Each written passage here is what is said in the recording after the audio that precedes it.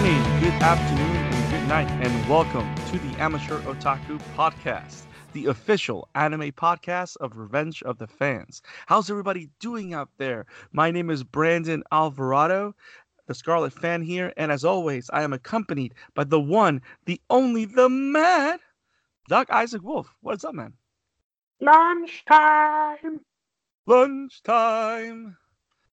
Oh, wait. See, those are the moments that I don't understand if I'm just a mirror image of you or you just control my mind with all your actions. I think it's pretty obvious of what. You know what? Just because you understand the world and how you manipulate my mind, Isaac, that doesn't mean that. Wait, this conversation already started getting derailed. Damn it, Isaac. It always gets derailed when I am around. That is true. But the good thing is that if it weren't for you, we couldn't have awesome discussions of anime. And that is what we do here at the Amateur Otaku. I'm really excited to record, Isaac. It feels like we haven't recorded in like forever. It's been like a month, right, since the last episode. So I'm really excited for what's to come now. I'm ready for episode 14. Are you ready? Yes. And I'm fully and I'm coolly. Wow, the king of segues has done it again. So, guys, we're going to talk about Fooly Cooly. Fooly Cooly, for those that know or don't know, is a very, very, very strange, crazy, convoluted, but smart, psychological, and thought-provoking anime anthology. And those were a lot of big words, but bear with us. There's a lot of big words in this podcast. Strange no bad and convoluted. Words, that's production IG in a nutshell. But then again, it's also Gynax, the great creators. Okay, not great. Take the word out. The creators of Evangelion. Okay, calm down. Calm down. Okay, you proved your point. I understand how you feel about Alien. People know how I feel. I enjoy the series.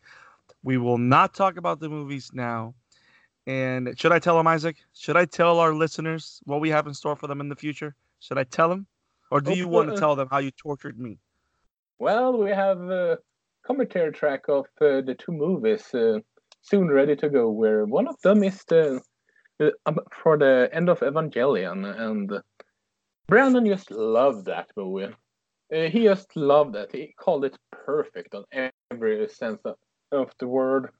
And you will hear his love for it during that commentary track, and me laughing my ass off. As I expected. And I think the best thing to say is that I utterly hated End of Evangelion. But we'll save that for another day. But we just want to let you know that's one of the many things that we are working with for you guys. We have a giant list of anime series, movies, and OVAs that we want to cover and talk about. Time is always against me specifically, but we always make the time to watch great anime, digest it, and then bring it to you guys, because I know there's a lot of people out there that listen to this pod that don't know where to start whenever they're thinking about anime, or they watch anime but have no one to talk to about it, and want to hear people's thoughts and probably start a conversation. And that's the idea of the Amateur Otaku. We are the anime front of Revenge of the Fans, and want to make sure that everybody has someone to talk to about anime, because it's such a fantastic medium of story, characters, and wonder, and really bad stuff like Gynax, but really awesome stuff like this, like Fooly Cooly. I would say, to try and get back on track. I thought you liked Evangelion. I love Evangelion. Isaac, you know what I mean. We're talking about End of Evangelion, not Evangelion. Isaac, you love everything. You love everything, Evangelion. Don't lie to us. Isaac, this is about Fooly Cooly. Damn it. You're about to turn this episode explicit. We have a commentary track that's going to be full explicit. Don't make this one too, please. I mean, this is going off the rails, like a certain lagoon, but that's a topic for another time. Wow. He is the king of innuendos. the king of segues, the king of mic drops and hints. I have no idea how this conversation is going to go today, folks. But talking about Gynex, Gynex and Production AG have produced a lot of weird, thought-provoking, but nonetheless very unique anime. We covered the great and controversial Neon Genesis Evangelion in the last episode. And on episode 14, we're going to talk about Fooly Cooly, which is this episode. Fooly Cooly is a very interesting analysis, I would say. I don't know if I want to use that word because anybody that looks at this show or this series on at face value will not think it's analysis of anything. They would think it's a potpourri of madness, hormones, and unnecessary sexual jokes. But in the surface, that's what it looks like. But it's one of those shows that if you have the eye to look at the detail and to look at the care and to look at the writing, it's one of the best shows I've ever seen. It kind of works like an anthology series, and I really love the show and can't wait to talk my head and front of my brain off. You see what I'm doing? That was really bad. I'm sorry, Isaac. I'm sorry. I kind of I know you saw me sweating trying to produce an analogy to Fully Curly, and I failed. You're How about you never talk? you're never sorry about stuff like that. I, Uh, you, okay, I am don't now. lie. So Don't lie to us. Just like you so love end of Evangelion, but that's besides the point. What? you're gonna you're gonna keep bringing this back, Isaac. Don't make me pull out my Gintamas, okay? I know I owe you like 1,000, but I can send one piece your way, okay? I have seen the latest episode, so go ahead. Okay, so before I lose a gasket, so we're gonna talk Fully Coolly. Isaac, um, you saw the show. I know you knew about it. I think, like me, um, you saw the first season, but had not seen the newest ones. We finally caught up. We've seen every episode of Fully Coolly has to offer. What are your thoughts of the series as a whole? What would you how would you recommend the show? It's insanity, but then again, it's a Gynax show, and it's insanity, but then again, it's in a Gynax show, and there's a lot of stuff that I want to cover that later. But it's interesting to compare and contrast Evangelion and Fully Coolly, considering they're sort of handling the same subject matter, but in two different ways. I highly agree. Is there a familiarity or similar production team, or it's just the creative team is different? Like no one related with Evangelion was it working on Fully Coolly, I would say. Like the big guys, right? No writers that you know As of. far as I know, no, they did. But then again, Production IG and Gainax are known for shows like this. Yeah, I mean, Like you just look at the Pantheon stockings. That's from them as well. I've never heard of it. Tell us what is Pantheon Stockings. You don't know. You don't want to know. You don't want to know. So, Maybe. folks, whenever Okay. Isaac leads an Okay. explanation with "you don't want to know," Which means that I'm gonna force him to watch it for an episode someday. why do you insist in manifesting hatred from me? I love you, man. Don't do this to me.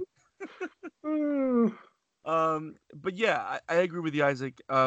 One of the things that I love about the show, I think I always like to talk in big words because I don't know, I think I may be smart or I see things, or maybe I just like to talk a lot of stuff. But what I like about Fully Cooley is that for this for the amount of episodes that you get per season, it feels like your eyes are bombarded with information, but at the same time, in the midst of all the madness, there's these little hints of humanity, of exploration of concepts like identity, um, coming of age, uh, uh, becoming an adult, understanding or valuing life, love, friendship, that are portrayed in a way that are poetic.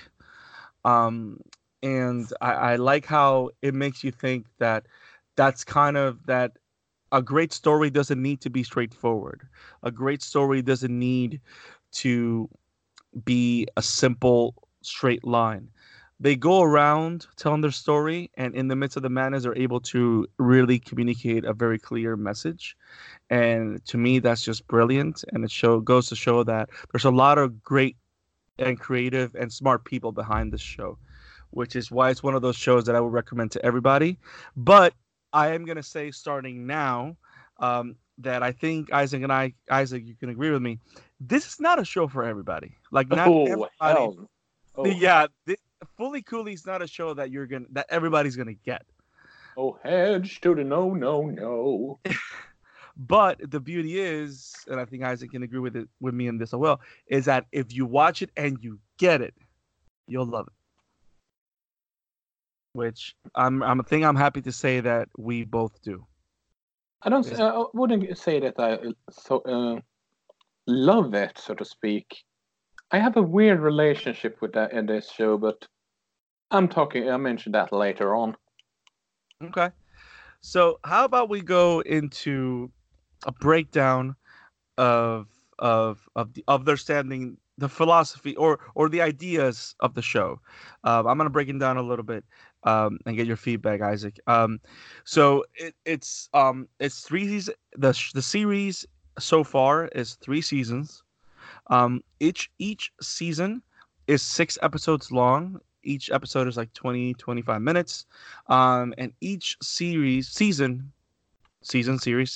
each season deals with a particular lead character that's normally a teenager, and their world, their friends, and how a particular very, very horrible person, but very interesting person impacts their lives and for some reason pulls things out of their foreheads, which of course, that's what we do nowadays, right? We just pull stuff, and we're not talking pimples, people. We're talking about Gundams. Okay, so Yeah, um, that's one yeah, way to put it. that's right. Now let's start with that. So the show centers on this character. I think she's one of the more leads. Her name is Raharu, right? She's this pink-haired, different colored eye woman that apparently she's 19 years old. She never ages. She's super strong. That Every literally guy seemed to fall in love with without that's hesitation. yes. She's able to manipulate people. She's able to control people. But she's not able to fool the lead characters. And apparently she battles machines with guitars. Okay, I think if I try and describe it this way, we're all gonna be lost because I think there's no straight way to explain this show. So how about I'm gonna turn back, guys. Just get, don't go anywhere, folks. This just gives you an idea how maddening and crazy the show is. So how about we like the show? There's a lot of madness. Um, how about we just jump in and straight start with the seasons? Sounds good. I guess so. I Yeah, you're lost already, aren't you? Nah, just messing with you. Oh, so I'm the only one that's lost. Okay, so Exactly. um so wow. So that's the okay. So season 1 of Fully Cooley came out in 2001, and it follows Naota, and is this 12-year-old kid that hangs out under a bridge with the girlfriend of his older brother, whom for some reason she kind of treats him like her boyfriend, even though she's like 17 and smokes, and it's really weird. But this kid apparently has the ability to pull stuff to come out of his head, and they don't explain how. They just call it the NO portal, which they don't really explain what that is ever. But apparently, certain individuals heads can be used as intergalactic gateways and tunnels to transfer stuff. So imagine if your head was an Amazon warehouse and when you least expect it, packages come out of your head. And yes, it happens in the most gruesome, weird manner. And then the packages try to kill you. And I think I just lost like 30 listeners, Isaac. I need your help. So, so that's like the nutshell, right? So things come out of his head. Um, and there's this alien that hits him in the head with a guitar. And what is it with people getting run over by Vespas and cars? Everybody's being run over in this show, or at least the lead character gets run over many times. But I'm drowning here. So it's such a good I mean, show. I mean, uh, everyone seem to be indestructible in this show. That's for sure. Right? Like everybody that gets thrown over or gets eaten by a machine comes out or gets pooped out and survives. Yes, people get pooped out in this show. This show is very special. Um, but there's moments. This show is crazy. Like there's moments where you're there's multiple degrees of animation. Let's talk about the animation for a minute. The animation is pretty cutting edge for the year that it came out, but that's not what's interesting about this show. What's interesting about the show when it comes to animation is that the animation constantly shifts depending on the story beat, the episode. It takes a lot of inspiration from different styles of animation, from different shows directly. Um, I don't know, like this show takes place in its own like metaverse. Does that Mm-hmm. make sense? Where it feels that it can take and grab from any show that ever existed and use it. Like you even see animation that honors South Park on this show. It's crazy. And of course everything is played for laughs. Um, Whenever you saw that scene that they actually did everything a la South Park just to make a very boring conversation different. Was I the only one that found that hilarious? I just raised my eyebrow. If I shall be perfectly honest, I've seen so much weird stuff when it comes to anime that it just how should I put it? It ends up like, seen it In other words, you've been numbed out, huh? pretty much. Yeah. So so multiple degrees of animation. You have a punk rock band that does every single song of the soundtrack, which is actually very particular. That you don't see this for every show. Like most popular animes are known for changing their openings and closings every other episode, getting different bands. I'm assuming getting probably K-pop bands that are popular at the moment. Fully Cooley, almost for the entirety of the series, not just the original show, they practically use the same band, which is very interesting because every piece of music, even though it's a different song, feels organic. It fits very well with the show. Um, but yeah, this I'm. show is. Go I ahead. mean, it's not so different from Evangelion, where they had the same opening theme. Well, that is true, but for example, in Evangelion, you have the same opening and ending throughout the entire series. In Fully Cooley, you have the same band, but they have a brand new song for each episode. Oh, you mean like that? Yeah. Yeah, so it's like literally like there's a whole CD of tracks for a show that it's the same band, but they pretty much the Pillows, I think is the name of the band. They literally did a soundtrack for the show that plays out like a regular soundtrack if you were to put the headphones on your ears, and it plays out also the soundtrack for the show, informing um, the show. Maybe maybe they had a had an album done, and they say, "Hey, you want to promote the series? Oh, we can fit it in this show. Go ahead." And they used Yeah, every song for it. that could be it, but it's a rare thing, right?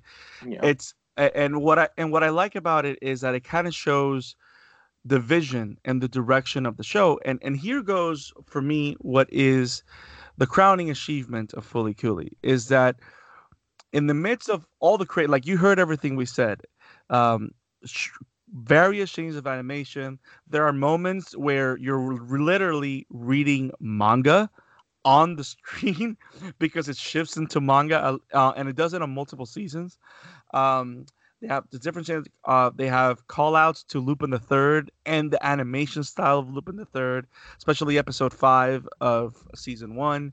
Um, but it's and what I like about Fully Cooley is its main theme, and literally it is I would say a study or a exploration of growing up.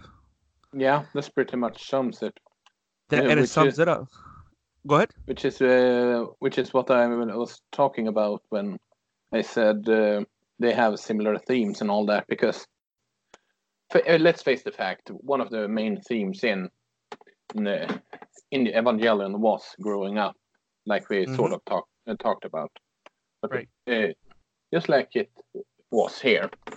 Mm-hmm. But I think what's why it's worked better, or this show works much better for me than Evangelion, is that while they have the same theme, they they don't have this insanity trying to be as serious when they talk Correct. about the subject matter. They are acting like real characters, and they take those moments seriously. But when a certain Vespa wielding, the Vespa driving ma- ma- Matter runs around and is her usual self, then yeah, they do that for laughing, not trying to be super serious. Act like, oh, this is serious. This is Brody.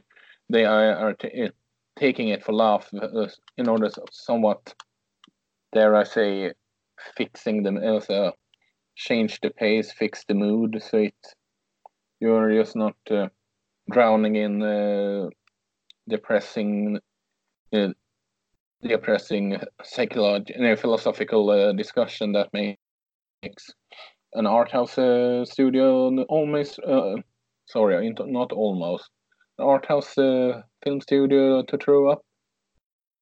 Right. Right. And And yes, and I don't like Evangelion. we know, Isaac. We know. But I agree with you. What I like, the way this show explores its main theme, um, it's very creative. It doesn't feel convoluted. It doesn't feel like it's trying too hard. I would even say that it's trying too hard to be weird, but it does it in a way, right? Does that make sense? It tries too hard to be weird, but it does it because, in a way, it makes the serious moments more accessible Yeah, because they're the only moments that have weight to it. Like you have, it's like when you're in a concert hall and you're hearing and you're listening to a metal band listening to music and you're looking at all the flashing lights and all that stuff. You can barely hear anyone around you, but as soon as you live, well, I don't know how to speak today. As soon as you leave the concert hall and step outside and start having conversation, even though your ears are ringing because of all the madness that you just saw or heard, um, it is kind of easier to focus because you can't hear anything else unless it's in front of you. Does that make sense? yep, So this show does a very good job that whenever it has a serious moment or it wants you to pay attention, it kind of tones down everything that's going on around it and it kind of centers into what it's trying to say.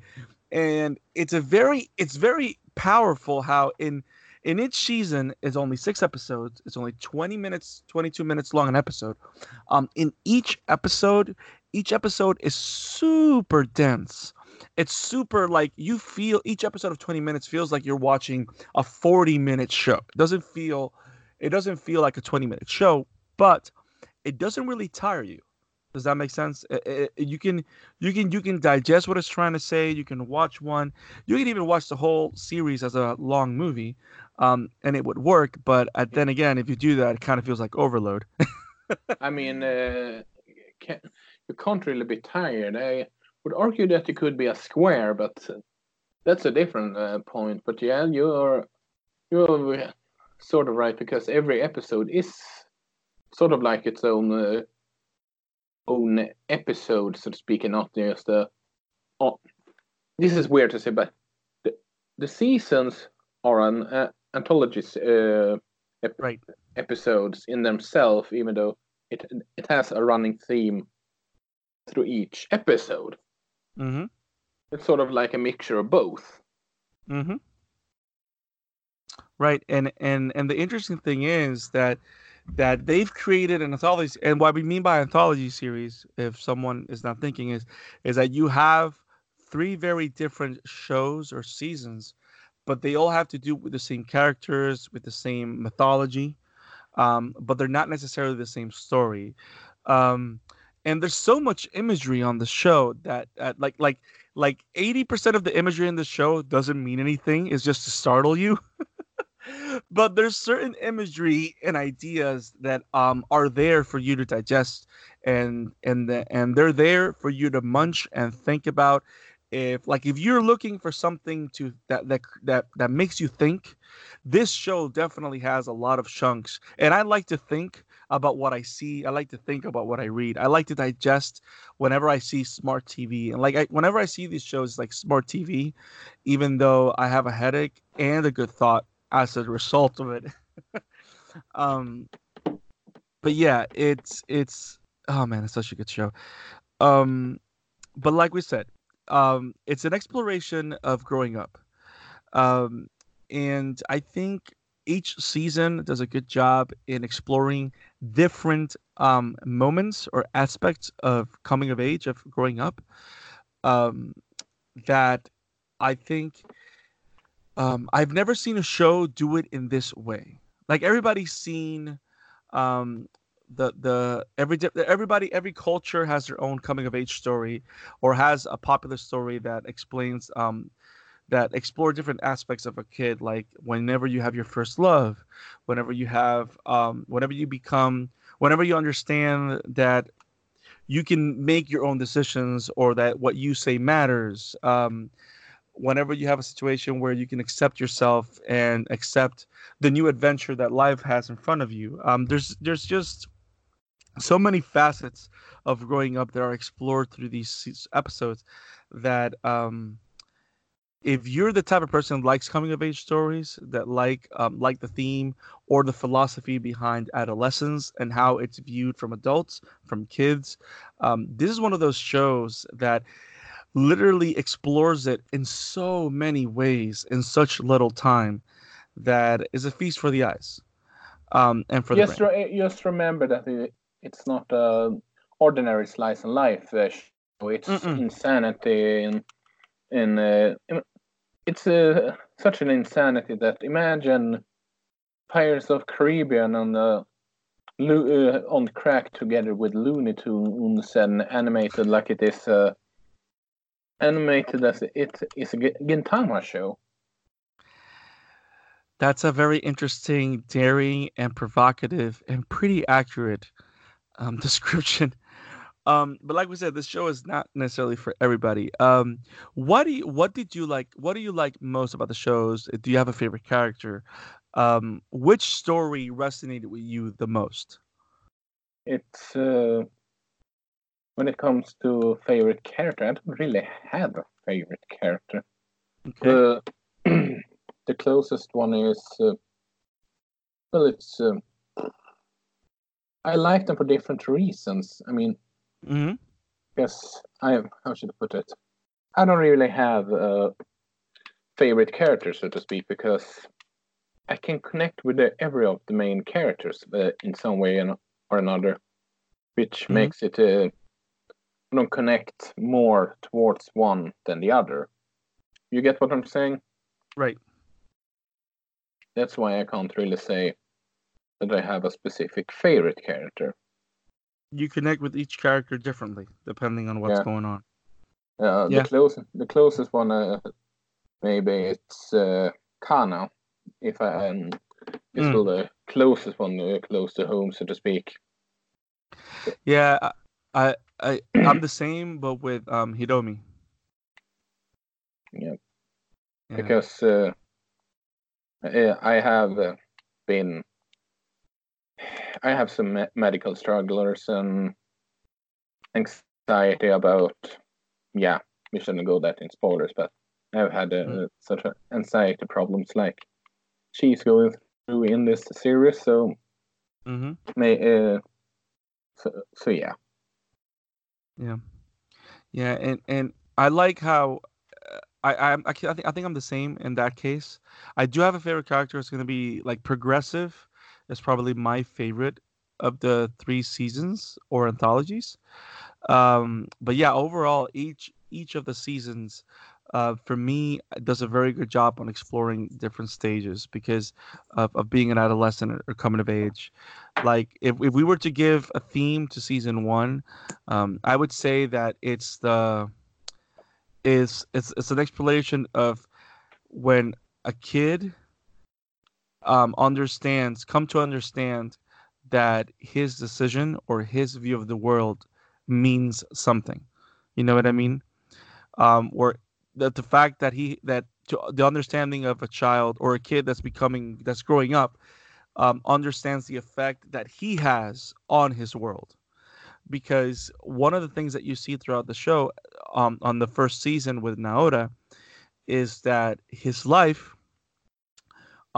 is boring, static, and he is simply reacting to what is happening to everybody else, and he's just receiving and reacting to everybody, as opposed to him understanding that he can effectuate a change or or create his ideal situation or life in any way, shape, or form. Does that make sense?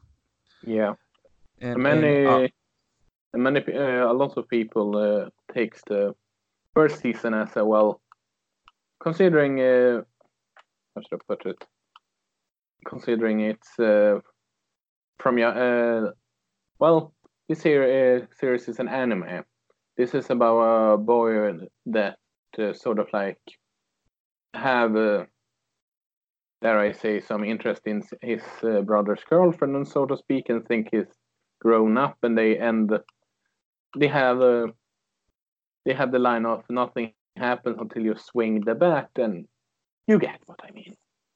Many right, right, many people are suggesting that this is about and which is indicating that you're not going to grow up until you you can't just sit there and wait for something to happen. You need to make it happen, so to speak. And right. sure, they have some dare I say naughty in the windows in the first seasons, but yeah, Right. And it's like it's one of those things where you also see the thing where if you don't want to be treated as a kid, then you have to act grown up or you have to allow yourself to grow up. Does that make sense? Because exactly. also when you're a kid, um it's like when you want to keep playing and acting like a kid, that's what's going to keep happening. You're going to keep reacting. People are going to keep seeing you as a kid. Not that we're saying, hey guys, we need to grow up. I mean, we're two grown men talking about animation, so I don't think that's what we're trying to say. um but it's the idea that um people will treat you with respect or will treat you with seriousness if you treat something with seriousness. And the idea of his relationship with Mamimi, which is his brother's girlfriend, his relationship with Haruko, which is the Vespa, horrible seductress alien woman with a guitar. um, it's like this kid was living a downtrodden life where people were leaving him. He was upset. He was angry with the world, and he had to make a decision whether or not to stay angry with everybody or question his world and question about it and make a decision about what his world was going to be, which is why, for example, I think it's the last episode, was so powerful because it He kind of needed starts. he Go needed ahead. to swing the bat, Right, basically. right. But keep in mind when he swung the bat in episode 4, he did it with help. It wasn't until the final episode that he started making moves. Like when Haruko comes back, like she kind of after the big Lupin the Third themed episode, which episode 5 happens. Um, and the hand appears on top of the iron, which that's another thing. There's a lot of weird hands and irons and steam and okay, I'm sorry. Didn't mean to confuse you guys.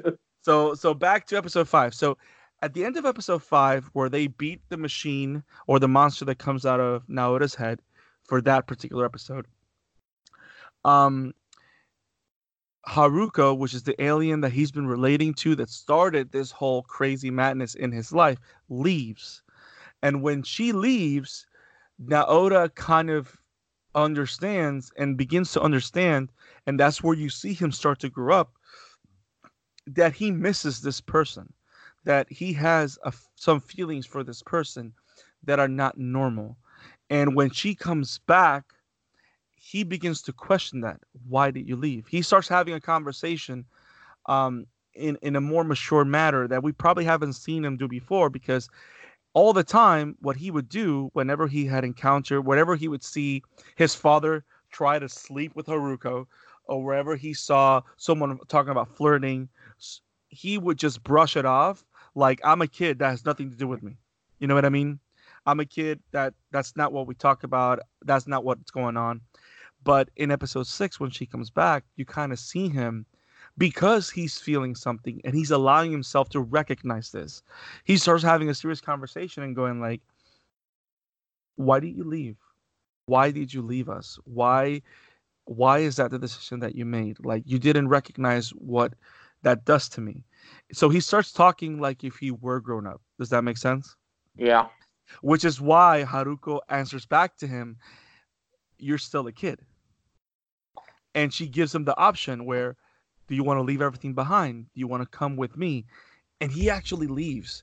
So he's making decisions from himself, and he's trying to make things happen, which is powerful because it's not till that point that towards the end, because he's making decisions, he's able to control his NO power, which I would say is this universe's version of ki or magic or chakra, or I don't know what it is, but this is this world's Fully Cooley's version of chakra is NO. And in all the characters, the NO power is something completely uncontrollable whenever they don't have control over their emotions, or whenever they allow their emotions to overcome them or the outside to overcome them. But towards the end of the series, you kind of see, like with Naoda, that he's able to take control of his power and make it his own, because he's making decisions for his life now, not allowing other people to make them for him. Um, which is one of the things that I love about the show, because it highlights how every person, even especially the young people that suffer incredibly, like that's one of the most heartening. Not well, that's one of the most things that I love about this show, is that it takes the struggles of young people very seriously. You understand what I'm saying? Yeah. And not everybody does that. Like all the time you see movies or books or even our own parents or people that we know that don't take the crisis of adolescence, or the crisis of growing up, of understanding the world, of finding our place in the world. That that identity crisis that everybody goes through. Some of us still go through it from time to time. They take it very seriously, and they do it fearlessly, which is why this show shines in my book, because not everybody does it. A lot of people treat it as folly, but Fully Cooley takes it head on. Yeah, it's pretty spot on because, like I said, they don't. They want some lighthearted stuff to happen in between, but they don't use it as something. Don't have it as super serious while being so, which make it more accessible and makes it. It's smart all around. That's why I'm trying to say. Hmm. Yeah, and one of the beauties also about this show is that whenever whenever each character, it's like it's funny because have you noticed how this show feels like a video game where the main character is constantly failing and he really doesn't level up till the end? Yeah, that could be. That's a good analogy. Yeah, like and I think you see it more with Naoda more vividly than other characters because like we said, let's talk a little bit about the mythology of the series. So you ready to talk about steam, irons, and things popping out of people's heads? Oh, I can sit there for 3 to 4 hours. That, if that's what you mean. Well, I don't know. Well, without making it complicated, well, let me ask you this. As soon as you saw something, well, I know you've seen a lot of weird stuff. Let's start the conversation that way. I know that you've seen a lot of weird stuff, and I want people, everybody listening, question what weird stuff Isaac has seen. I want to see what he comes up with. So I know you've seen a lot of weird stuff. Yeah. How weird was it that the fact that things travel through this kid's head are normal affect you, or what did that make you think? What did you see that as? Sort of. Hmm. So that's one way to put it. That, well, at least it didn't come out of his. Okay, um, so we have keeping it clean, Mister, keeping it clean. It So was you that was close to say it, not me. I did not say anything. You Uh, guys like that, didn't you? Okay, so so things come out of his head because apparently he has this access to an ability or power. I was talking about NO a little bit ago. NO is like the power or the abilities that the power or the energy that certain people in the universe have. And this particular power can be used for you to create or bring forth um, anything you want or something that you want or a certain power to overcome or whatever. They never specify. They don't bother explaining it. It's one of the many crazy, crazy, crazy things that you see in Fully Cooley as a whole, but it's one of the few constants in Fully Cooley. NO is something that you see in every single anthology. Every main character deals with it, um, and pretty much what happens is that these characters can pull stuff out of their heads, or certain forces use the kids to pull stuff out of their heads. So, if we're gonna talk about the villains of the show, because yeah, I don't want to say that they're villains, but they're like the bad people, because I think that's the most we can say, right? They're just the bad people of the series. So every town has an iron there, like it's supposed to be like a mechanical plant that looks like an iron, and this iron apparently is used by this race of machines called medical mechanica, because of course that, and they summon through the people that they can use all the elements that they need in the different planets so they can control this giant iron. And I'm not talking about a piece of iron. I'm talking about an iron like what you use to iron your clothes so they don't look wrinkly. Um, So to no, flatten. people, this is not some weird Iron Fist spin-off. I'm sorry. I know that you wanted it to be, but that's not the case here. You were holding that in for a while, weren't you? Um, Maybe. so wow. So Iron Fisted. Okay, um, so apparently these aliens use these irons to flatten out the world and destroy everything and everyone. And apparently, whenever these irons are activated in the different parts of the world, they destroy everything. And apparently, the child or the kid is that has the power of an O is being used by the evil ones, medical mechanica, to pull stuff out of their heads so they can continue to build the plant, the hand to destroy the world. Um, yeah, nobody understood what I said. Neither did I. But what I want to say, if you have seen Fooly Cooley, this is for you. What I like, Isaac, and I want to hear your thoughts about this. What I like about this show, in terms of its mythology, is that with all the crazy stuff that you see, the iron, the hand, the woman in the Vespa, the guitars, they're all symbols that are constant. In every episode, in every season, they are symbols. And they represent order, they represent rebellion, they represent ideologies, like they represent like the idea of stuff coming out of your head.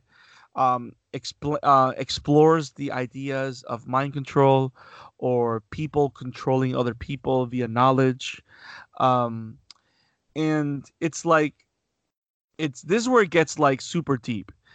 This is what I like about the show because it gets super deep. Like for example, the idea of something coming out of your head, it means that someone is putting something in your head, which you can see it as media blackouts or the government putting ideas through the media and stuff like that in your head. Your parents teaching you certain things, the school system, and politicians. When someone implants an idea in your head and that idea rules your life, that's similar to someone pulling something out of your head, where they use you just to transmit a message, which is why I find it so interesting that most of the machines that look like people that come from the iron, like Conti and in alternative, all the ones that come to fight Raharu at the end, do you remember? Yeah. They all have TVs for heads. And what's interesting about it is that because they're a TV, all they do is receive a signal. Yeah. So Mm. they don't these are people that don't think for themselves. They just take orders. That's and a and good point. I didn't think about that actually. and the idea of our brains being used as tunnel ways for stuff for the villains or for the woman in the Vespa, which every time she hits one of the main characters, either with her Vespa, her car, or her guitar, she pulls something out of their heads for her own use. Is that all of us practically have a hole in our heads and we choose, and if we let it, people can pull out of our heads or out of our lives whatever they want. If we let them, they can use us. If we let them, they can control us. And that's like kind of one of the big thoughts of this show, which is one of the big things about growing up, is that adolescence is such a pain because that's when you kind of find out that if you don't make decisions for your life is going to become whatever someone else wants it to be. Exactly. And that's one of the craziest and smartest ideas that this show portrays, because one of the cool things, did you catch how once, for example, in season 1, and I'm trying to highlight this season, when Naota in the last episode um goes inside, you know that he gets like eaten, like even though he's helping Raharu get a Tomsk, which is this cosmic being or cosmic god that Raharu is constantly seeking because she either loves it or wants its power. We never know. It's very confusing. It looks like a dead person or a giant Moltres.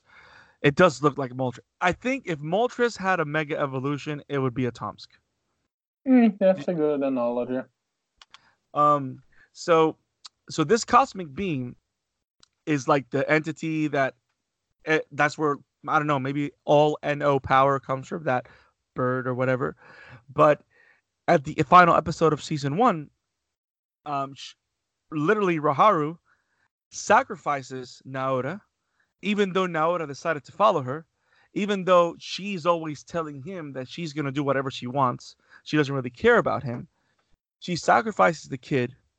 The kid gets sucked into the hand, and when the hand is about to grasp the iron, he has a vision. And literally, he starts to see the vision of the evil people, the medical mechanica, and he sees all the irons with all the hands flattening the world, destroying the world, making everything plain, destroying it. And that's when he retaliates. He chooses to use his power to stop the evil people and understands that that's going to put, and even though it puts him in opposition with Raharu, which he kind of confesses his love towards her, it doesn't matter. He takes control. And when he does that, he becomes the most powerful being in the universe, even if it is for 5 minutes, which is such a great image. You know what I mean?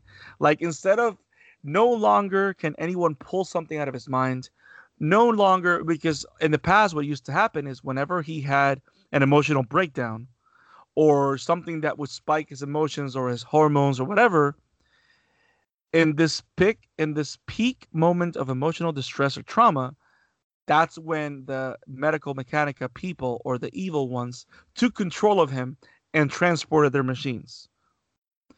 Um, but now nobody can use his head for anything. He is now in complete control, and and he literally goes Super Saiyan God form. Yeah, pretty much. Um, but yeah, see, Gainax can do smart stuff. It's not all garbage like End of Evangelion, okay? We all know that you love that show. Don't lie. I love Evangelion. I hate End. Now, um, do you think I'm looking too hard into this? Does it make sense what I'm saying? Nah, it doesn't. Okay. So I guess the show's over, guys. Yeah, it does make sense. Yeah, and that's the biggest thing. Kids nowadays, and I can and I really don't see it in my life or so far, but even now, like we as when we're kids, we are so easily influenced by everyone around us. It's surprising how people expect us to develop our own identities when everybody is trying to push their own agendas into our lives. Does that make sense? Um, Yeah, it makes sense. and it's funny how we're supposed to that's why a lot of people when they grow up they feel lost, which interestingly when you look at every single adult in this show, they all feel lost. They all feel they're all a shell of what they could have been, or they're all lost in their dreams, or they don't know who they are, or they're run down, or they're working at a job that necessarily wasn't their main job. It's like everybody looks like if they were a disappointment to a degree, as opposed to except the military people. And I'm actually pointing more than anything to Naota's dad, which is pervy bastard. But Nah, you don't say. yeah, right.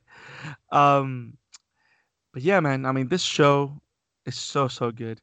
Um, guys, I know I'm talking a lot of stuff, but um, this how much good stuff to talk about there is about the show. I really want to if you guys have seen Fully Cooley, if you guys have seen or can see the images that I'm talking about, or the philosophy behind it, I would really like to hear your thoughts on Twitter. You can at me at the Scarlet Fan 52, and you can send it at the Amateur Otaku, at Emblem Maniac. You can write to Isaac. But there's so much stuff with this show that's so cool. But yeah, so season one is Naota, Discovering that he has the power to change his own world, that he has a decision making ability that can change the course of his life. And it's funny how in the beginning of the show, um, you kind of find him trying to fill the role in Mamimi's life that his brother used to have. Like he didn't know what he wanted to be, so he just took the place of his brother. That's probably why Mamimi treated him like her boyfriend. And it's not till the end that you see him with other kids being a kid and going to school. Like he now knows what his role is in life now. Like, and this horrible person, which was this alien that used to tell him, "Oh, you're just a kid," kind of shows how she really had a point. Which is why I find it so crazy how this woman, this horrible person that everybody hates, it's kind of the only person that tells the truth, Pretty much. which is very common in these kind of epic stories. Like the person that everybody hates that does the most physical harm to a degree is the only person that's talking to these kids straight, which nobody wants to do because that's what you see in every movie. No adult wants to treat kids directly or talk to kids straight. And then you find this person that's random that tortures them with weird sexual stuff, which is really so weird.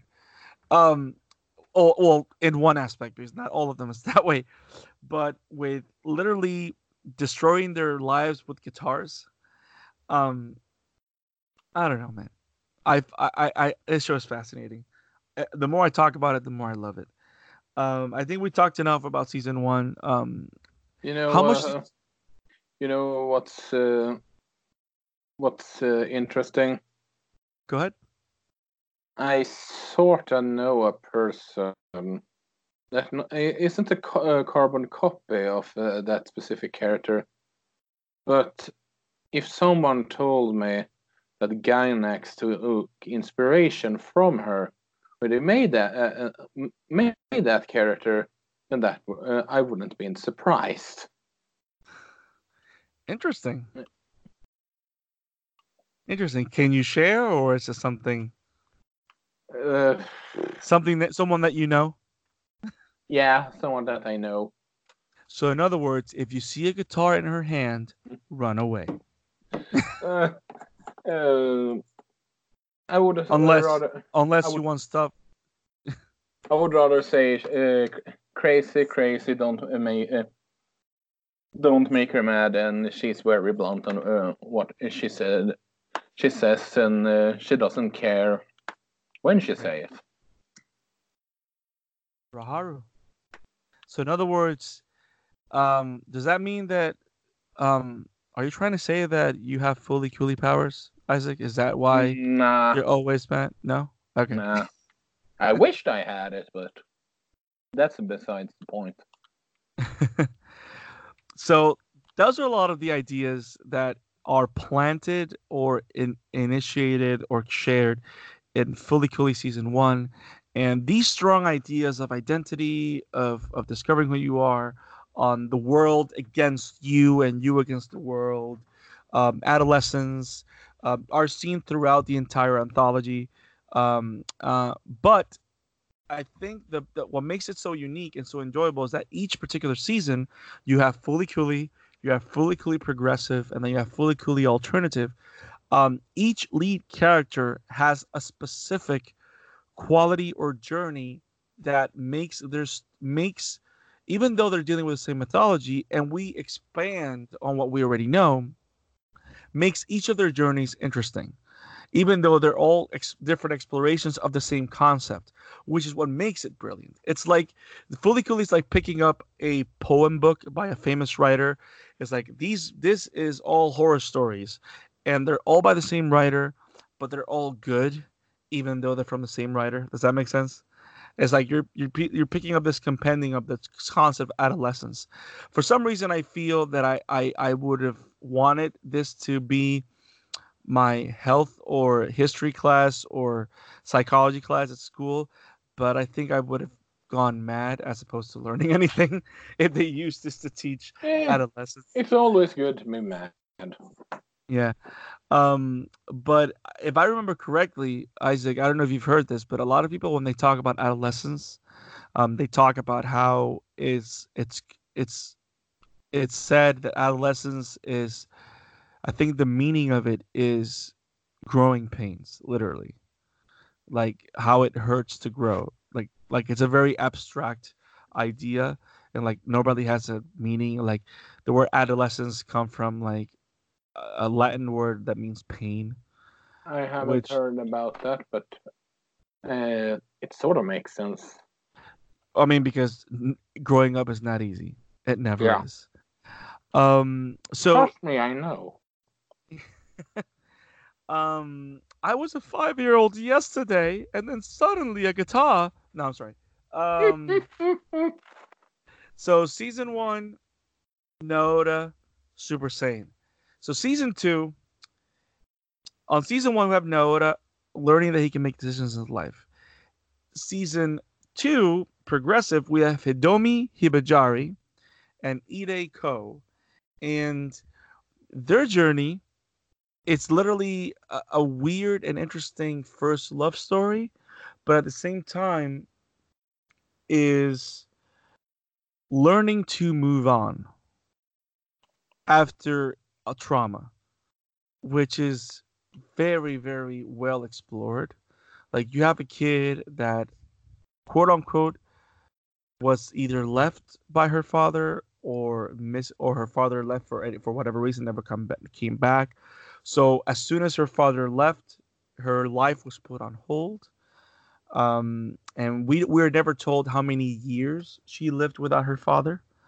And she lived her life not allowing herself to feel because she didn't want anything. And you kind of figure out towards the end that all she wanted was her dad back. And then when she finds out that it may not be healthy to, we can't allow our lives to stay in stasis because of other people. Um, and because the people that we love wouldn't want us to do that. That is such a powerful lesson. That's what I got from it. I mean, what did you get Yeah. from that journey? Yeah, I certainly agree because it's more, and it's somewhat similar in the last season also that it's. I agree because it's sort of working with the idea of um, getting accept that someone is gone or something is gone, and it's not healthy to just keep on the fact that it's uh, it's going to come back. It's going to come back when you deep down know it won't come back. Right. And I think this particular show, which is fun, with this particular anthology or season two, which is interestingly called Progressive, is the more art heavy season of the show. Like it's the most art Um, okay, yeah. is the most artistic because it uses the most different degrees of animation, different colors, different shades, all to express emotion. This is a very particular character that rarely speaks, so everything is expressions.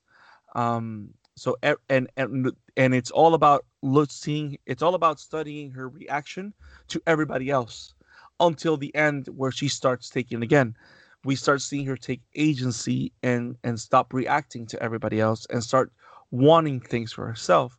And and it's funny how they explore the psychology of the main character, which is Hidomi, and how every time that she dreams, because of course we're talking about a girl that lost something dear to her, how now all she dreams of is with her death, with her own death, with her own mortality, because she it's like part of her doesn't allow herself to live, doesn't allow herself to feel, because that person or that thing is no longer there, which is what happens to kids when they lose something. They shut down.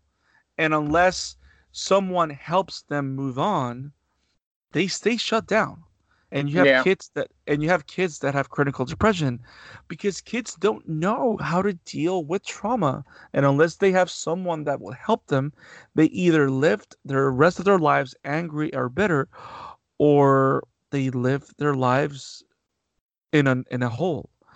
And it's beautiful how this horrible character, which is Raharu, but mostly Ide, that has a love interest, is her love interest, kind of shows her this care, this respect that kind of starts sparking in her emotion.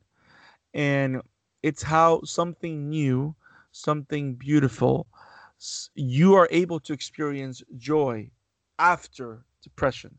Like it shows like the world doesn't end just because you lost something. The world keeps going. The world ends if you allow it to end. Yeah. Does that make sense? And I just love. I think this is my favorite series season because of that.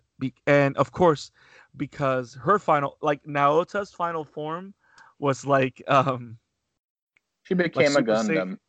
Yes, she became a Gundam. But yeah, it's Yeah. and this is actually also one of the I think out of all of them, this is the most action heavy, at least towards the end. Like it's Yeah. action, so I don't know. I liked it a lot, and I like how she came full circle, and she gets along again with her mom. I don't know. Speaking of her mom, Let's did talk about her she mom. did she get birth to her when she was 5? I mean, Yibus Krabushki. That design is just what? I know that the animes like to design the moms to be young and all, but that was just weird. She looks like she could be the main the main's sisters, to heaven, for heaven's sake, and that's uh, Well, keep in mind, she probably had her young because the uh, Naora in season one was 12, which I think this is important. Hidomi is 14, and then Kana in season three is 17. So yeah. But if she could have her she, young with how she looks, it could. Then did she get birth to her when she was 4? Because she looks like it could easily be like 19 or 20 when and hey, there's a lot of moms out there that are rocking 35 and look great, man.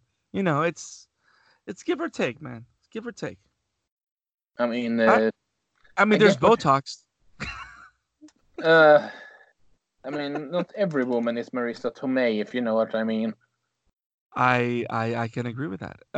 But I mean, maybe it's because it's animation that makes me just Yes, what? I think that's what it is, because it's like if you take the apron off, she automatically looks like a teenager. But like they never take the apron off. Every time you see her mother, she has an apron. Yeah, and like and I know what you mean. Like you don't even see bags on her eyes. Like typically on the old, like in season three in alternative, when you see the mom of the character called Pets, you see all the bags underneath her eyes, which is very typical for exactly. older characters. Yeah, I know what you mean. I mean, maybe she had a rough life, and she was saved by an older man. Like, Oh, jeez, Jesus Christ, are we really going there? well, I don't know. I know it was. I know I'm a horrible person, but I am And doing a pot with you, so the madness goes around, Isaac. I thought I was the madman here. But there's a thing with Japanese young women with older guys, and Oh, okay, so let's go back to progressive. can, uh, We're talking about Guy next. Look what happened with Ray, and you know what? I'm gonna stop. oh no. So, No, okay, let's. okay. Okay, guys, we apologize, but that's what you come for at the Amateur Otaku. Deep conversations, madness, and improper jokes.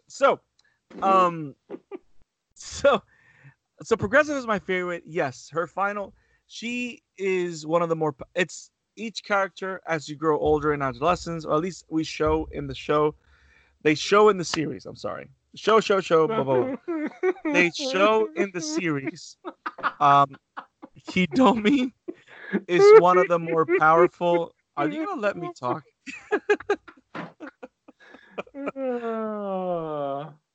See So some weird images when you said show after we discussed. Yeah, no, go on, go on. wow, there's no episode without losing Isaac in the depths of his madness. Let us join him. Conti. Such a cool character. TV for a head. Yeah, it's funny. Okay, so Are we talking about dead leaves now? okay, calm down. I am not talking about dead leaves. We will not talk about. You know what, Isaac? Reel it in. Okay, we'll definitely have an episode of Dead Leaf soon. Oh boy. So, um, progressive, my favorite. I like the love story between Ide and Hidomi. I like her arc, how she comes alive again, um, and learns to love and care and enjoy life once more. It's about starting over, and we have all gone through either a broken heart or a disappointment, or there's something that we failed to do or failed to achieve. We've all gone through this, and it's a great show for those people that feel that they're stuck somewhere, and it gives you hope that there's always someone that will care for us. There is someone that will help us move on, or sometimes we have to make the decision to move on. There's going to be someone that's going to hit us in the face with a guitar. And that's what I love about Raharu, because even though you kind of see her as the kind of antagonist of the series, always at towards the end, she is the one that gives the characters the final push to go after what they want. And it's funny because even though she is the most selfish character I have seen in many anime, she's selfish in the sense that she wants what she wants, but she's not going to deny other people of what they want if they're willing to fight for it. Like, she understands that the way life works is you got to fight for what you want. And she kind of respects and admires that when people actually fight for what they want. Does that make sense? Yup. Which is what makes that final battle against Hidomi and towards the Tom so interesting, because there's two women fighting for their love, fighting for their joy. Um, and she's able to save her later boyfriend Ide, and she's able to have closure with Atomsk um, in the form of Conti. And I don't know, man. This show is so crazy, but there's so much deep, so much deep. This episode will not be enough, so we'll probably have to talk about Fully Cooley at another time. But let's get through it, because we're already an hour and 20 minutes in. Oh, that's awesome. So is there anything about progressive that you want to talk about specific, or you want to go straight to alternative? I think we should do progress towards alternative, because I can't see an alternative progression other than progress to alternative.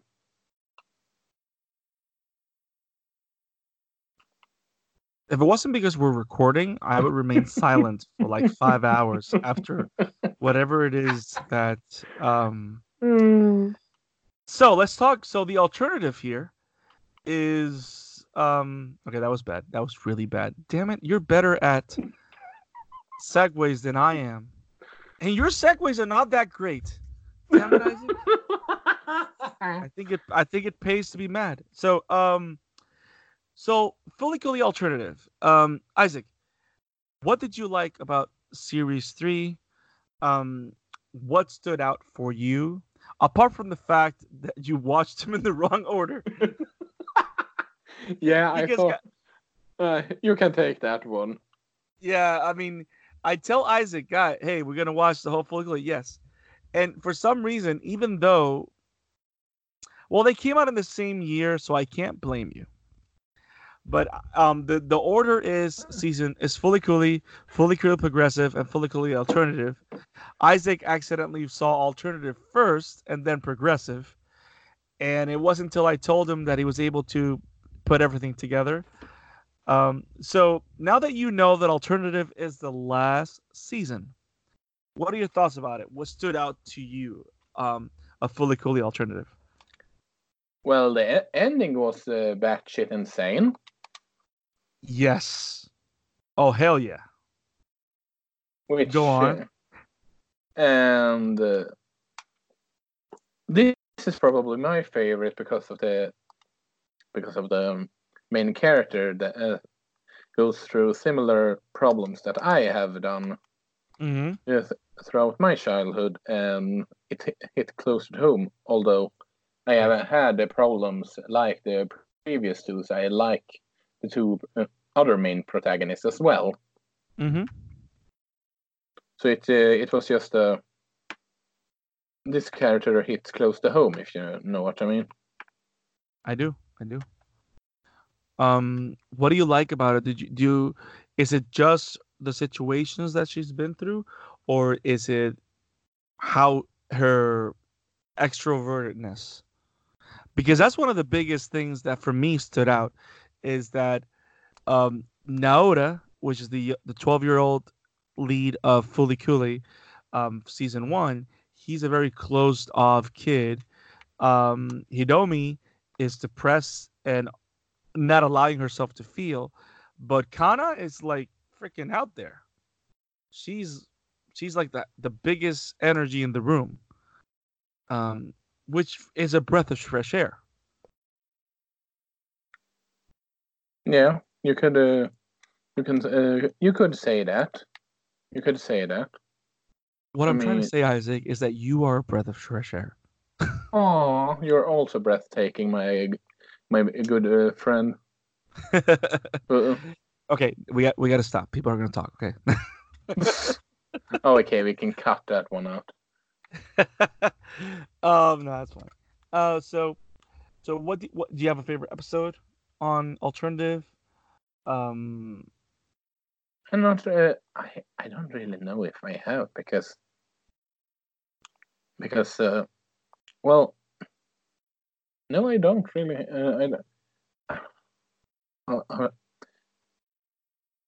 No, I do have a favorite episode actually, okay, and that's okay. the one of the when she comes in comes in terms of one of her best friends is leaving Earth and Mm, taking the flight to Mars, so to speak, and you can argue that it's her best friend that's leaving, and she right. has a hard time moving on. And I have had friends moving outside the town and even countries, so which was a bit hard for me.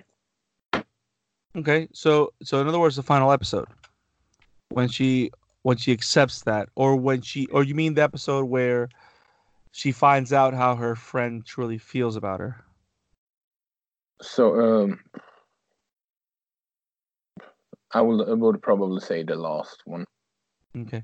And that's weird too because when I was waiting for your response on which one was your favorite episode, one of the things that dawned on me was that it's kind of hard to pick one out because the story is so tight. Even though each episode feels like it's themed for whatever they're exploring, like you can consider that each the six episodes as a whole are meant to be seen back to back as one story. Yeah, that and I can totally agree on. Yeah, like most animes, like Cowboy Bebop is one of those fantastic shows that is brilliant because each episode is a very individual, a specific adventure. Even though, of course, you have some themes that connect, but each episode is meant to feel like an individual adventure. And you can watch that one episode, and each episode feels completely like Cowboy Bebop. It never feels outside of. This show in particular, when you see it, you won't be able to grasp the breadth of what Fully Cooley is trying to explain unless you watch the whole thing. Like you'll get bits and pieces here and there, but when you watch it throughout, like I think you probably did like I did. I binged it as fast as possible.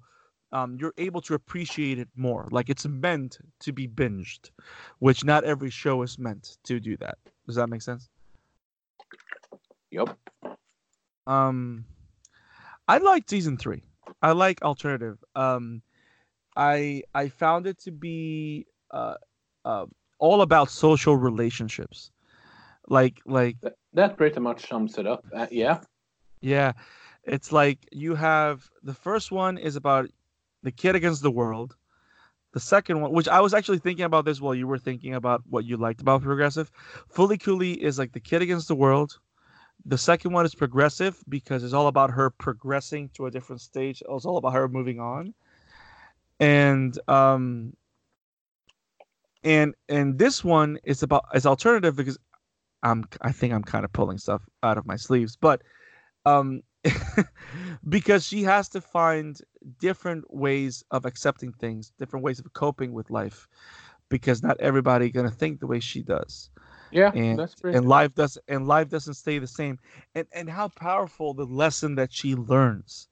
And it's funny how um I don't know if you caught this, but how powerful is it that the first episode starts or the last episode ends the very same way the first episode starts.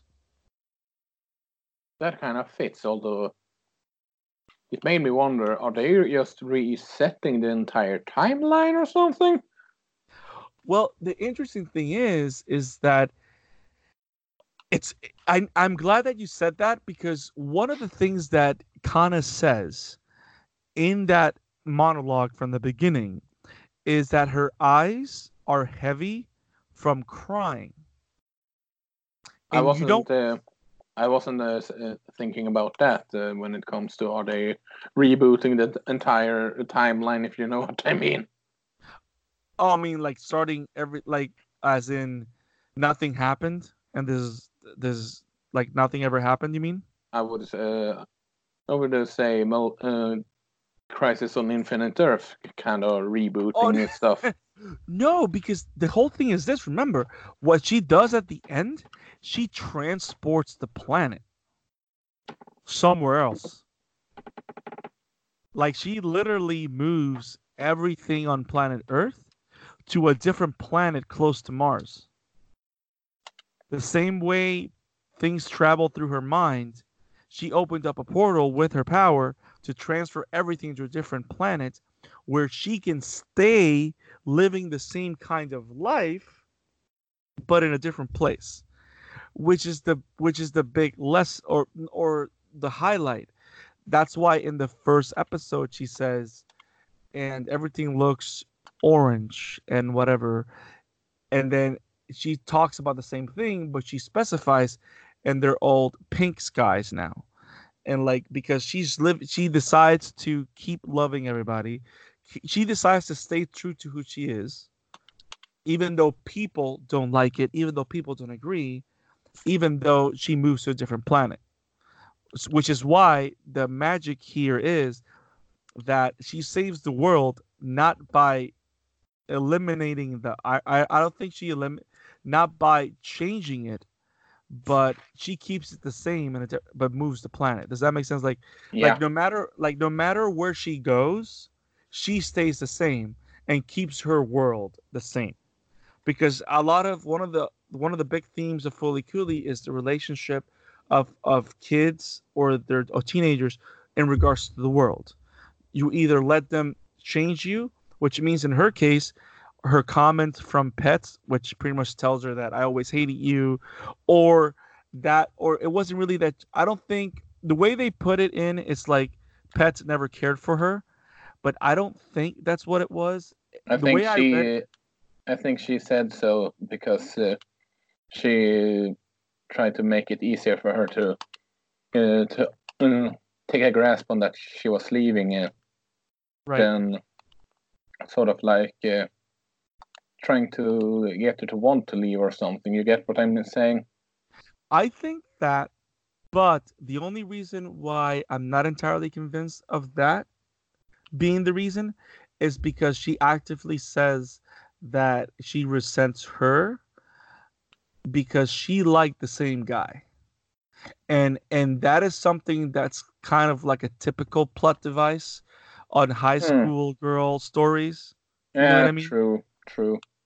So it's one of those things where in real life, when two guys or two girls like the same person, that can destroy a friendship. That can happen. Yeah, And that's true. and that's kind of which, but I think the reading that you have is very valid. It makes sense. And that's why I love how it gets into these slice of life elements in the midst of the madness, because they do them so well. I think this is one of those series where these moments hit home a lot more because you can't. I think this is a series where you spend the most time with the main character with other people because this is the first main character that we have that actually has friends. Yeah. Did you notice that? Yup. Because Naora and Hidomi were practically loners to a degree. Like this is a character that has a group of friends, that has an active life with her friends, um, and and they all play a role in her life. And I like how she tries to be controlling because okay, this is what I like, this is what I love. She likes me, so I'm gonna do everything I can so that she continues to like me. And how that doesn't how you trying to impress other people doesn't necessarily mean you won't feel alone. And the exploration of loneliness through this particular kind of character, which is something that you rarely see because most of the times we see loneliness through people that have depression or people that are sad or people that are isolated. You rarely explore the idea of loneliness from someone that is actively looking for attention, um like a person that has close friends like this one. You know what I mean? Does that make Yeah. sense? Yeah. um which is what I appreciate this particular show so much. um d- do you think that her final form, I keep saying final form, like it's Dragon Ball Z, this is not even my final form. Well, in this case, it sort of fits with the Dragon Ball analogy. It does, it's over 9,000. um but I think she's more Sailor Moon than Dragon Ball. She's like shining rainbows. I don't think Goku would ever be shining rainbows.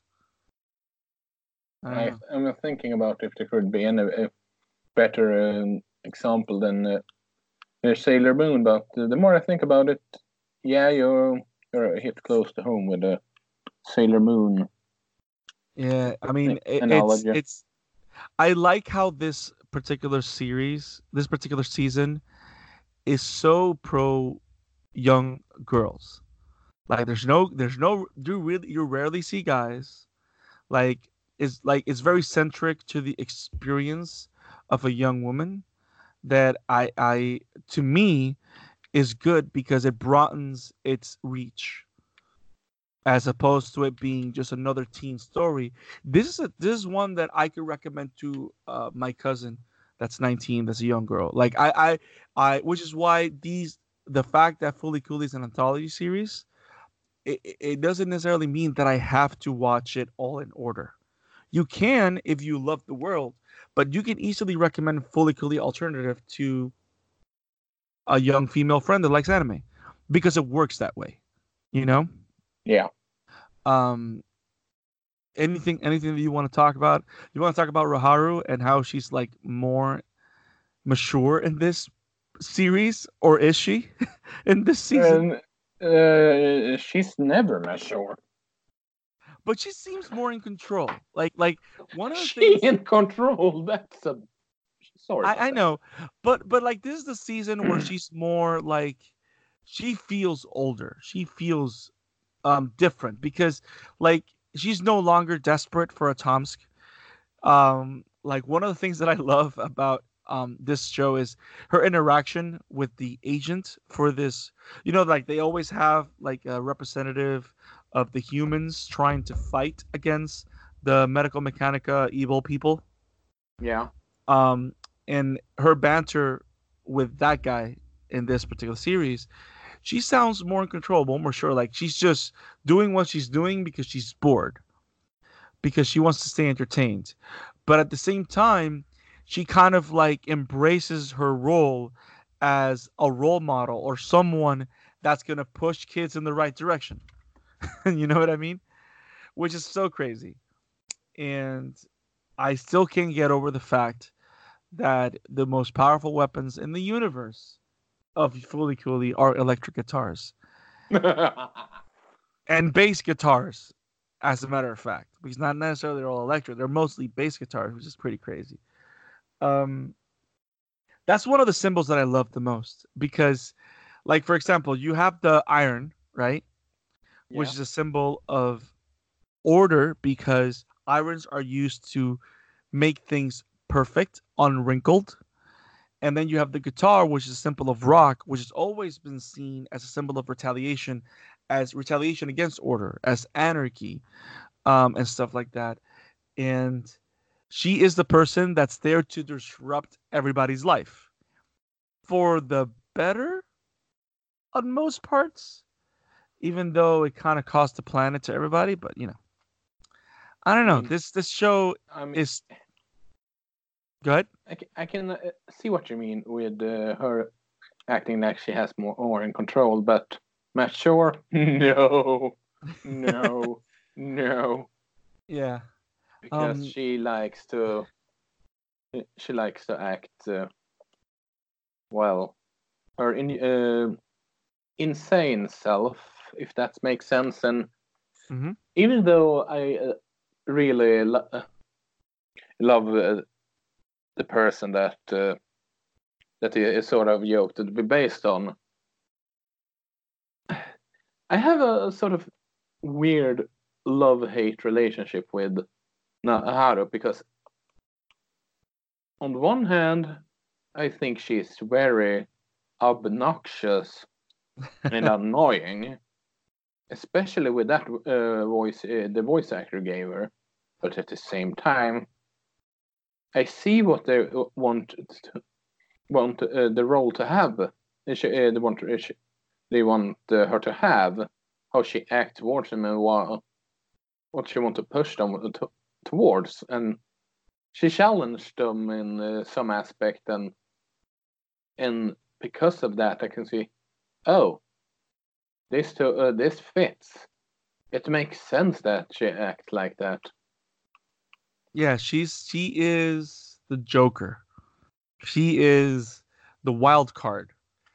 The ingredient that caused the chemical to combust. She is, I don't know. She's amazing and she's horrible and she's terrible and she has good taste in guitars. I don't know, man. She's awesome. um, but yeah, man. I mean, this show is something else. I don't know, man. That's all I got. Anything else that you want to talk about Furukuri? Hmm, not that I can think of actually. I mean, we talked about the music. The animation is bonkers. Um, the the explore. So fully coolly to summarize, because I know that I think we've lost every single listener to this point. Pretty much. um, yeah, fully coolly is this crazy exploration of adolescence, of growing up through the means of crazy, funny, grotesque, and weird images, Uh, animation, and exploration of thought. mhm. Very deep if you allow yourself to enjoy it. Not for everybody because not everybody's going to get it. But with the three different seasons that we have, fully coolly progressive, and fully coolly alternative, we could say that I think it's safe to say, Isaac, that there is at least one season for everybody. That's pretty spot on, yeah. And There's and it's very good because you have one out of three chances, so it's not like it's one out of 100 chances. So the odds are right. for you that you actually should enjoy at least one of them. Yeah. And you know what? I think now that I think about it, wouldn't you say that alternative is the most tamed of all three seasons. Like, Yeah. right? So I think the best way. I mean, I think you and I are gonna go into a rating or something right now. But I would say in level of intensity and madness, I would put them from the first one from the top to the bottom, the top being the most calm and tamed to the bottom one being the most crazy. I would go 3, 2, and 1. Alternative being the most tamed, progressive being normal, fully cooling madness, and the first one being completely bonkers. Yeah. That sounds about right. Yeah. But yeah, this is one of those shows that has a little bit of something for everybody.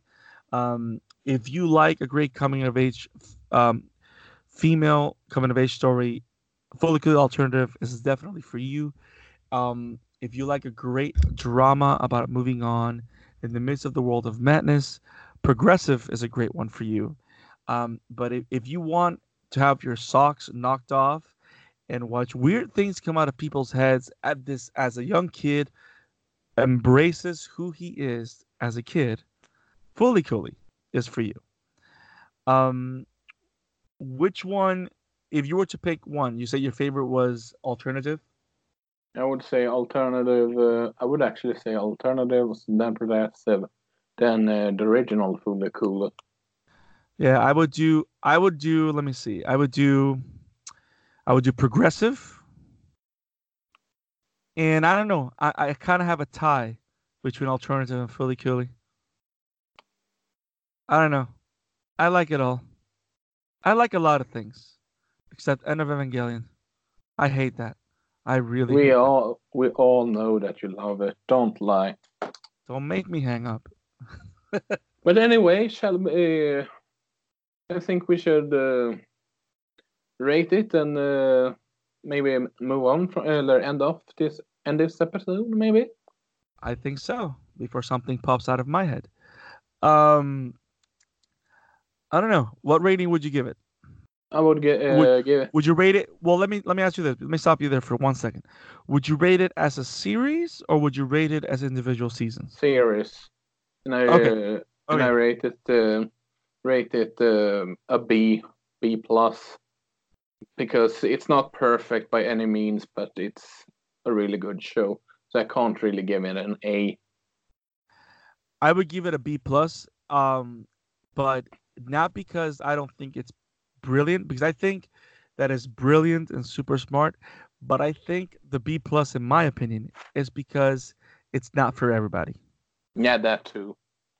The fact that it's so out there in certain ones, especially in Fully Cooley, the first season, kind of keeps it from being a work of art that is accessible to everybody, because this one is definitely not for everybody. So the amateur otaku gives Fully Cooley as a whole, as a series, Fully Cooley, Fully Cooley Progressive, and Fully Cooley Alternative a B plus, because it's a fantastic show, though not perfect and not accessible for everybody. It's still an abstract work of art that, if you give yourself a chance, it might be one of the best things you've ever seen, or it might be one of the most maddening things you'll see that you wish you never saw again. Like me, I wish to never, ever, ever watch End of Evangelion ever again. So, Isaac, let's wrap this up. Let's do a couple of Yeah, plugs. If anybody were to find you and your awesome game reviews and your postings and your mad stuff, where can they find you?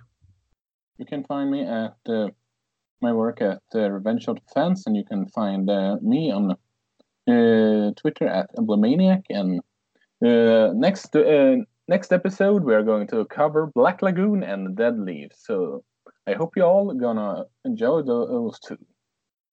I am going to regret ever accepting Dead Leaves, but yes, I'm going to agree with Black Lagoon. We're definitely going to do Black Lagoon. We're We going have to a do Black. We're going Dead Leaves and Black Lagoon. You can't escape that. oh Now boy. it's on recording. Okay, so I'm going to. Where's my electric guitar? Should I try and literally pull an electric guitar out of my face and throw it at you through the internet? Damn it, Isaac. Um, do you have an iron? Grab an iron, Isaac. Okay, so that was really bad. I'm sorry. I don't know what I'm saying. So you can find Isaac in the webs, and I'm a maniac. Wow, this goes off the road real quick. Find, you can find me, Brandon Alvarado, at the Scarlet Fan 52 on Twitter. And we really want to hear from you guys. Lately, the last couple of days, we've seen a lot of response and a lot of people listening to our Attack on Titan Season 3 recap episode. It's such an amazing episode, and I'm so happy that it's getting a lot of love. At least 17 people have listened to it, and that's for me, that's for us, that's pretty amazing. We really love the support from you guys. We're going to keep making awesome episodes like this one, like the Attack on Titan one, like the one we did with Mario with the Hero Academia. We did a great one with Rob Moreira from the Play It Loud cast and with Brett Miro. We have a lot of great episodes in our library, and it's constantly expanding, and we have a lot of great stuff coming to you guys in the near future. So go into our episode archive on Anchor. We're in revengeofthefans.com. We're under Amateur Otaku. You can see all the episodes that we have posted. If there's any topic, theme, question, or comment that you want to share with us, please share your thoughts with us at AmateurOtakuRTF, or send us an email at AmateurOtakuRTF@gmail.com. We want to hear your thoughts on Twitter at AmateurOtakuRTF. We have a lot of awesome stuff coming to you guys. We're working on putting the show and the pod on YouTube. We want to expand. We have great new artwork. I don't know. We're really excited for the future of the Amateur Otaku. Right, Isaac? Yep. So we look forward to seeing you guys very, very soon again when we cover Black Lagoon. And Dead Leaf. Okay. He's going to keep doing that until the night stops. So I think I should stop the recording now. No. So if you love what we're doing, if you enjoy what we're doing here at the Amateur Otaku podcast, please leave us a 5-star review on Google or a 5-star review on Apple Podcasts. The more reviews we get on Apple Podcasts and on Google Review, it's more people that are exposed to the madness that we have here at the Amateur Otaku. And the more people tune in, the more cool stuff we can do, the more crazy people we can invite to chat with us. And I don't know, we're building a little community of otakus. I'm really happy with what's going on. And we will see you next time. So, from here at the Amateur Otaku, from Sweden, and from somewhere in the United States, have it awesome, guys. With a kick of the future, maybe kids don't need the masters, just waiting for the little process. Oh yeah. With a kick of the future, maybe kids don't need the masters, just waiting for the little process. Oh yeah. 色褪せないきな水で手がしてる同じの輪をノックしたいこの声が聞こえたら飛び出して With a kiss of the future Maybe kids don't need a master Just waiting